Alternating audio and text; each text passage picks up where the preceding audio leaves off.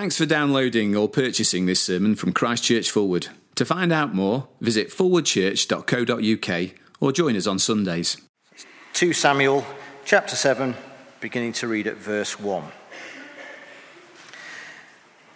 After the king was settled in his palace, and the Lord had given him rest from all his enemies around him, he said to Nathan the prophet, "Here I am, living in a palace of cedar, while the ark of God remains in a tent." Nathan replied to the king, "Whatever you have in mind, go ahead and do it, for the Lord is with you." That night, the word of the Lord came to Nathan, saying, "Go and tell my servant David, this is what the Lord says. Are you the one to build me a house to dwell in? I have not dwelt in a house from the day I brought the Israelites up out of Egypt to this day. I have been moving from place to place with a tent as my dwelling. Wherever I have moved with all the Israelites, did I ever say to any of their rulers, whom I commanded to shepherd my people Israel, 'Why have you not built me a house of cedar?' Now then, tell my servant David, this is what the Lord Almighty says. I took you from the pasture and from following the flock to be ruler over my people Israel. I have been with you wherever you have gone, and I have cut off all your enemies from before you. Now I will make your name great, like the names of the greatest men of the earth, and I will provide a place for my people Israel and will plant them so that they can have a home of their own and no longer be disturbed. Wicked people shall not oppress them anymore as they did at the beginning and have done ever since the time I appointed leaders over my people Israel. I will also give you rest from all your enemies. The Lord declares to you that the Lord himself will establish a house for you. When your days are over and you rest with your fathers, I will raise up your offspring to succeed you, who will come from your own body, and I will establish his kingdom. He is the one who will build a house for my name, and I will establish the throne of his kingdom forever. I will be his father, and he shall be my son. When he does wrong, I will punish him with the rod of men, with floggings inflicted by men. But my love will never be taken away from him, as I took it away from Saul, whom I removed from before you. Your house and your kingdom shall endure forever before me. Your throne shall be established forever." Nathan reported to David all the words of this entire revelation. Thank you very much, David, for reading for us. Please let me encourage you to keep your Bible open there at 2 Samuel chapter 7, page 310. Just as we begin, let me lead us in a prayer.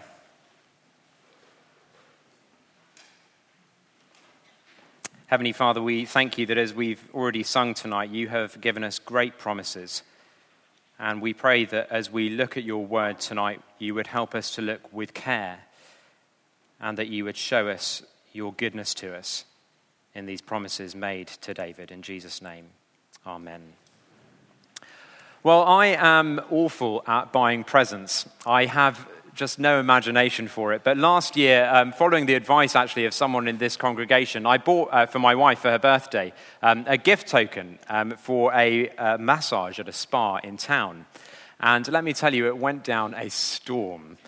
In terms of brownie points, it was a bit like hitting the jackpot. I got a lot of credit for that present. Now, when my wife opened the envelope and pulled out the gift token, her reaction was not, "Oh, I love gift tokens. Oh, thank you so much. I'll go and put it with the other ones." Of course not. She said, "Oh, a massage. I can't wait." And immediately she was anticipating the joy of a good massage. She only redeemed it a few weeks ago, actually, but it was well worth the wait. She's only just stopped smelling of strawberries, actually. It's extraordinary. But anyway, all the way through 2 Samuel, as we look at the reign of King David, we are looking at a token intended to raise in us anticipation for the promise of a greater king. David's reign was undeniably great, but it was a token, not the fulfillment of all that God had promised. As we come to these verses in 2 Samuel chapter 7 tonight, we find David on top of the world. But God explains to him that while his current situation looks good, the promises are not yet fulfilled. And his reign as king is just a token, a symbol, a sign of far greater things to come. In these first 7 verses, we have a corrective word. A corrective word is given. In verse 1, everything seems to be going well for King David. Have a look at verse 1. After the king was settled in his palace and the Lord had given him rest from all his enemies around him. That's the setting for this account. The king in his palace, blessed by the Lord with peace. To understand why this is such a high point in Israel's history, you have to go back 1,000 years. That's when the history of this nation of Israel really began, and it gives us the setting for the whole story of the Bible, so it is worth paying attention to. 1,000 years before David, God made promises to Abraham in Genesis 12. Here's Genesis 12, verses 1 to 3. The Lord said to him, "Go from your country, your people and your father's household to the land I will show you. I will make you into a great nation, and I will bless you. I will make your name great, and you will be a blessing. I will bless those who bless you, and whoever curses you I will curse. And all peoples on the earth will be blessed through you." Familiar words to those who have been coming to church for a while. God had promised Abraham a land, and that his descendants would become a great nation, and that he would bless them. And now, 1,000 years later, his descendants, the nation of Israel, were finally in the land. They were looking greater than ever. The king was settled in his palace, which we read in verse 2 was made of cedar, a luxury material. And the Lord had blessed him with peace from all his enemies around him. So as David stood in the sun on the roof of his palace, surveying the city of Jerusalem, it felt to him as though the ancient promises were all but fulfilled. So verse 2, he said to Nathan the prophet, "Here I am living in a palace of cedar, while the ark of God remains in a tent." We saw last week that the ark of God represented God's presence among his people. And since Israel's escape from Egypt, it had been kept in a tent, which made a lot of sense for a traveling nation. But now that the people are settled in the land, no longer on the move, blessed by God, enjoying peace, a tent just doesn't seem appropriate to David anymore. Surely God deserves something grander than a tent, thought David. And you can see his point. Why should I have a palace and the Lord have a tent? It seems like such a no-brainer that Nathan the prophet doesn't hesitate to give it the green light in verse 3. Nathan replied to the king, "Whatever you have in mind, go ahead and do it, for the Lord is with you." But even the most well-intentioned plans can prove misguided, if not guided by God's word. David has made a plan to build a house, a temple for the ark of the Lord, and he's run it by Nathan, but neither of them have consulted the Lord himself. And so from the Lord, a corrective word is given. Verse 4, that night, the word of the Lord came to Nathan. And the message was basically this: I didn't tell you to build a house. Take a look from verse 5. "Go and tell my servant David, this is what the Lord says. Are you the one to build me a house to dwell in? I have not dwelt in a house from the day I brought the Israelites up out of Egypt to this day. I have been moving from place to place with a tent as my dwelling. Wherever I have moved with all the Israelites, did I ever say to any of their rulers who I commanded to shepherd my people Israel, why have you not built me a house of cedar?" You see, after Israel had escaped from Egypt, God gave them detailed blueprints for the tent called the tabernacle, where the ark of God was to live. Very detailed blueprints. Nearly half the book of Exodus is blueprints for the tabernacle. But since then, he's not said one word about a temple. And yet David's on the phone to the architects. "Hold your horses, David. I haven't told you to build a house." And at this point in Israel's history, God wanted to live in a tent because of all it symbolized. He lives among his people, not aloof from them, but with them. If they're in tents, I'm in a tent.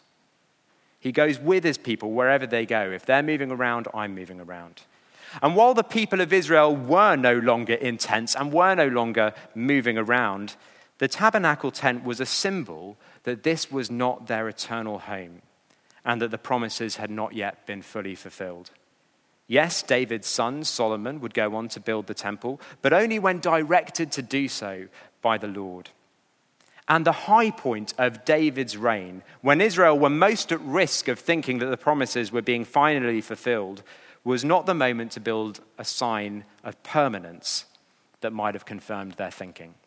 A corrective word, not you, David, not yet. David thinks that the story of God fulfilling his promises to his people is in its final chapters, but God's about to show him it's only halfway through. In the next few verses, David hears that much has passed, but much is yet to come.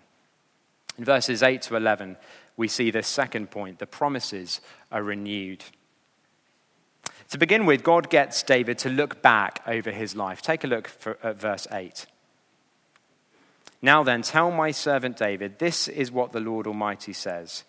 I took you from the pasture and from following the flock to be ruler over my people Israel. I have been with you wherever you have gone, and I have cut off your enemies from before you. David certainly has come a very long way, and it's been a moving tale, from the field to a palace, from a shepherd to a king. And throughout the journey, the Lord has been with him. In all those years of serving in Saul's army, then fleeing his violent jealousy, in all the highs of military triumph, as well as the darkest valleys of exile, the Lord has been with him. The Lord has been his shepherd, as he would write in Psalm 23. Even though I walk through the darkest valley, I will fear no evil, for you are with me. Verse 9, I have been with you wherever you have gone, and I have cut off all your enemies from before you. Much has already happened, but then look at the next three words in verse 9. Now I will. Now pause there. This is the point where the story turns. Up until now, in God's message to David, it's all been about what God has done. I have not dwelt in a house. I have been moving from place to place. I have moved. I took you from the pasture. I have been with you. I have cut off all your enemies. Now I will. You see the point? Even before we see what God will do, the point is clear. The story isn't over. As he turns from what he has done in the past to what he will do in the future, it quickly becomes clear that God's renewing the promises made to Abraham in Genesis 12. And by doing so, he's showing that they're not yet fulfilled. Look at the second half of verse 9. Now I will make your name great. A quote taken straight from Genesis 12. Verse 10, I will provide a place for my people and will plant them so that they can have a home of their own and no longer be disturbed. That's the promised land, which they're in, but clearly not in such a way that they're finally secure. Halfway through verse 11, I will also give you the rest from all your enemies. He had promised to bless those who bless them and curse those who curse them, and he's renewing his promise to do that to the point that all enemy threats will be gone. To begin with, it seems perhaps a little bit strange that God says in verse 11, I will give you rest from all your enemies, since in verse 1 we saw that he already had given him rest from all his enemies. But as we carry on reading through 2 Samuel, we see that the peace of verse 1 didn't last. His people were disturbed, and he had to flee from his palace when his son Absalom rebelled against him. Yet though the peace didn't last, the promises prevailed. And once again, God gave him rest from all his enemies. By renewing the promises to Abraham, God helps David to put his current moment into perspective. You've come a long way, but you're not there yet. Notice as well how God helps David to have a right view of himself. In verses 1 and 3, David is referred to as the king. Verse 1, after the king was settled in his palace. Verse 3, Nathan replied to the king. But God refers to him as my servant David. Verse 5, go and tell my servant David. Verse 8, now then, tell my servant David. Others may see a king, and a king he was, but the Lord sees the shepherd boy who he found from the field. And while kings are prone to speak of the people they rule over as my people, the Lord repeatedly reminds David whose they are by speaking of my people Israel. Verse 7, 8, 10, 11, my people Israel. David, you may be a king, but you're still my servant. and you rule over Israel, but they're still my people. You're a part of this story, a big part, but it's bigger than you. You may be riding high, but the promises are not yet fulfilled. There's more still to come. And so the promises are renewed by the Lord to show David that their fulfillment is still in the future, but also that he remains deeply committed to bringing them about for the sake of his people, Israel. But the most spectacular verses in this passage, and some of the most spectacular words in all the Bible, come in what follows. Because from the second half of verse 11 through to 16, a greater king is guaranteed, one whose kingdom will never end, and who will do what David had aspired to do for the Lord by building him a house. Back in verse 5, God had asked David, "Are you the one to build me a house to dwell in?" And there are two answers here to that question. Two answers. The first is in the second half of verse 11. Take a look down at the second half of verse 11. The Lord declares to you that the Lord himself will establish a house for you. Do you see, David won't build a house for the Lord will build a house for David. When God talks here about a house, he's not talking about a building, he's talking about a household, a dynasty.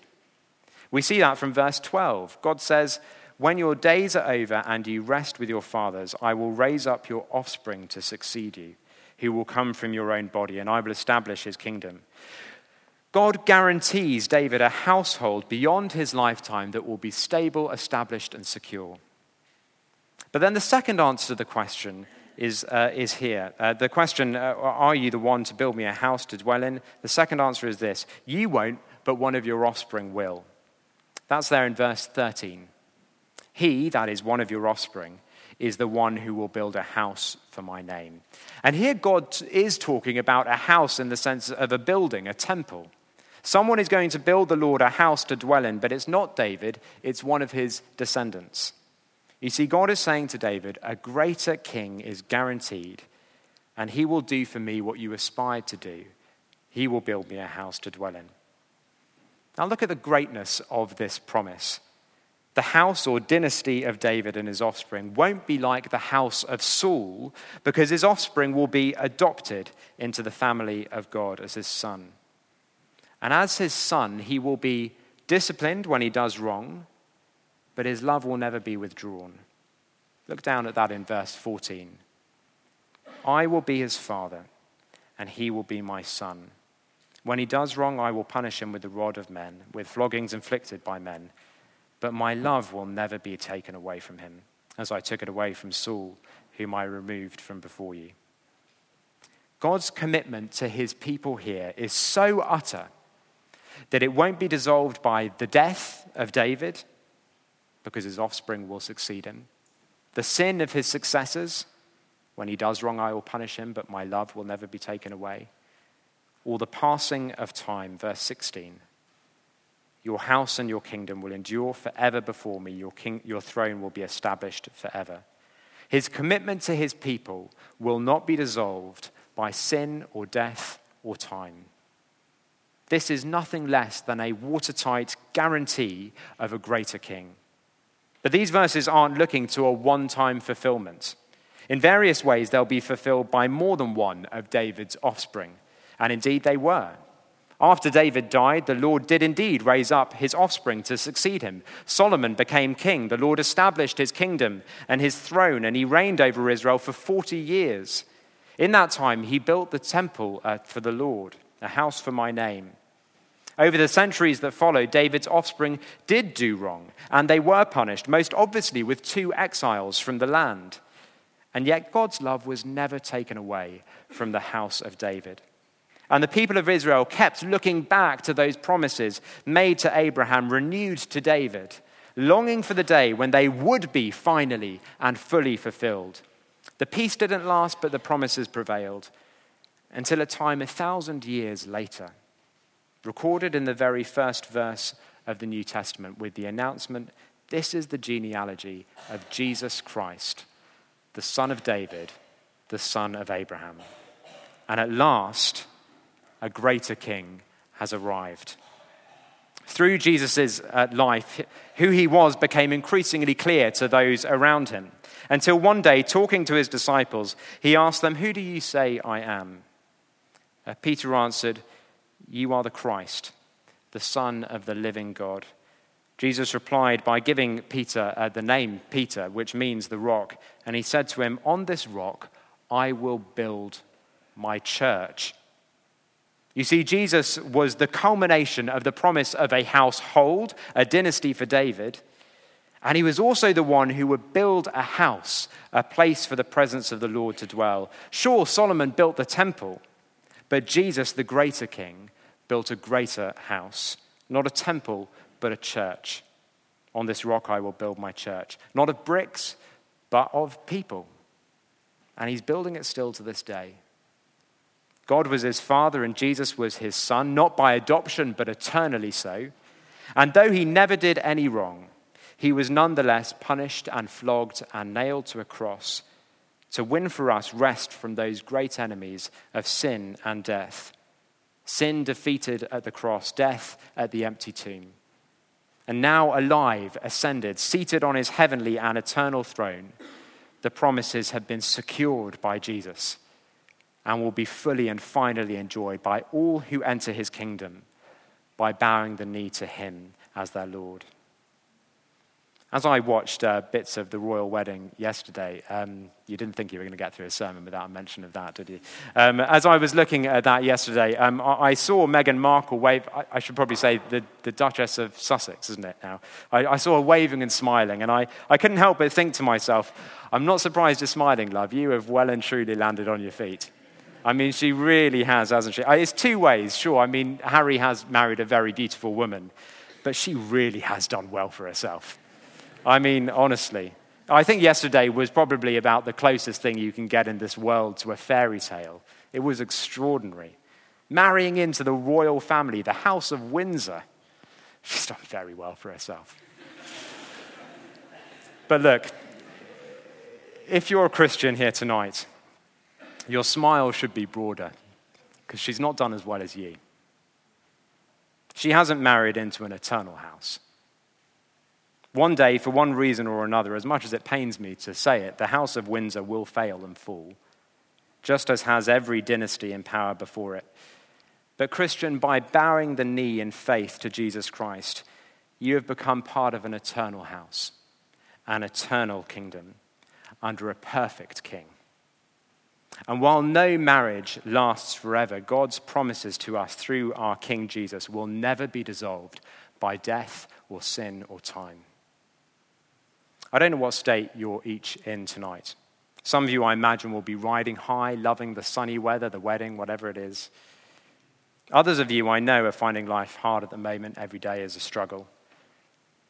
But whatever's going on in your heart tonight, this passage is a reminder and an encouragement, perhaps a corrective word, that this is not our eternal home, that there is much more still to come.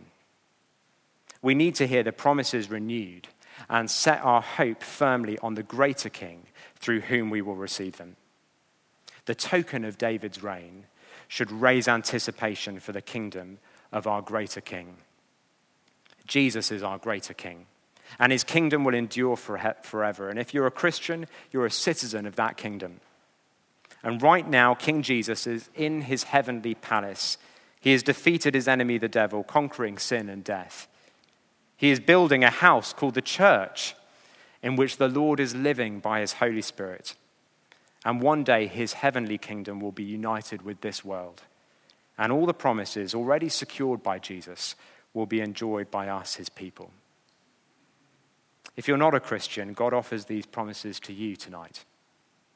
It was a good thing to live under the rule of King David, I'm sure. But I can tell you personally, it's a greater thing to live under the rule of King Jesus. He's a kind king who lives among his people, who promises us an eternal home, secure from danger or sadness. His is a kingdom that will last forever, and you can be part of it too if you let Jesus be your king. Your rebellion against him forgiven, because he who did no wrong was willingly punished in our place. There is no greater king. There's a tradition in my family which I think it was my mum who began it, and I've carried it on in my family as well. It's basically every Easter morning she used to get up before the rest of us, head downstairs and turn the stereo on to max. And she used to play the Alleluia chorus from Handel's Messiah. And so it would come through the floors, and all of us would suddenly wake up and kind of open our eyes to the sound of the Alleluia chorus. And these wonderful words, the kingdom of this world is become the kingdom of our Lord, and of his Christ, and of his Christ. And he shall reign forever and ever, forever and ever, forever and ever, King of kings and Lord of lords. Alleluia, alleluia. As Christians, whether you're feeling high or low, on a mountaintop or in a valley, we're to fix our hopes on the day when we will awake, open our eyes, and find ourselves standing around the throne, that eternal throne, worshipping our greater King.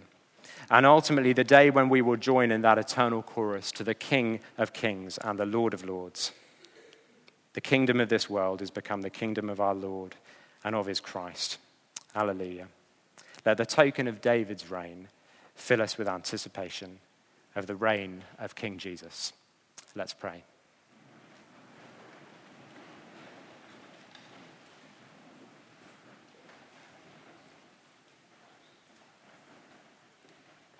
Father, fix our hearts on our eternal home, we pray, on the promises you've made, on our King, the Lord Jesus, and on the day when his kingdom will come in all its glory. In Jesus' name, amen.